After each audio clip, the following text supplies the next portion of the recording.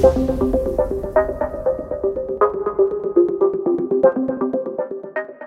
everyone. Welcome to Automation Chat. I'm your host, Teresa Hauk, Executive Editor of the Journal from Rockwell Automation and our partner network magazine. In this episode, I'll tell you about the educational and compelling editorial content coming up in our July print magazine, which mails July 20th. This gives you plenty of lead time to subscribe so you don't miss the July issue and all our future editions. But before I dive in, it's time for our family-friendly, silly joke of the day. What's the difference between a cat and a comma? A cat has claws at the end of its paws, and a comma's a pause at the end of a clause. So the lead story in our July print magazine examines how to evaluate motor and drive energy efficiency.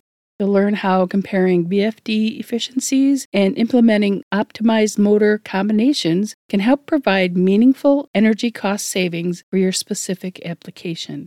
Another article explains how high-performance HMIs can improve process control because they help operators better manage operations and increase response time to alarms or unusual incidents. This story also talks about getting operator buy-in and training them on the high-speed HMI.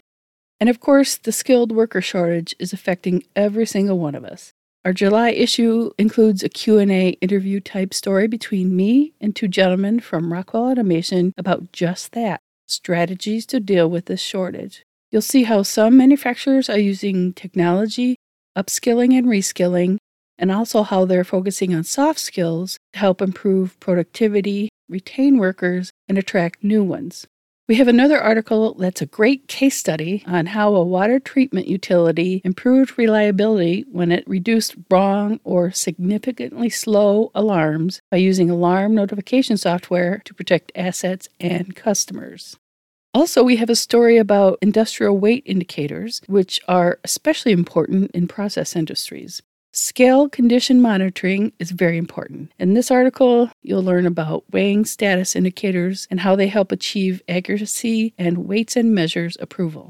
Now, just a reminder, we publish 12 issues a year, 4 print magazines in January, April, July, and October, and digital magazines the other 8 months. If you'd like to receive the 4 print magazines, I've put an email address in this episode description, so you can ask to be added to the list, and we'll take care of that for you.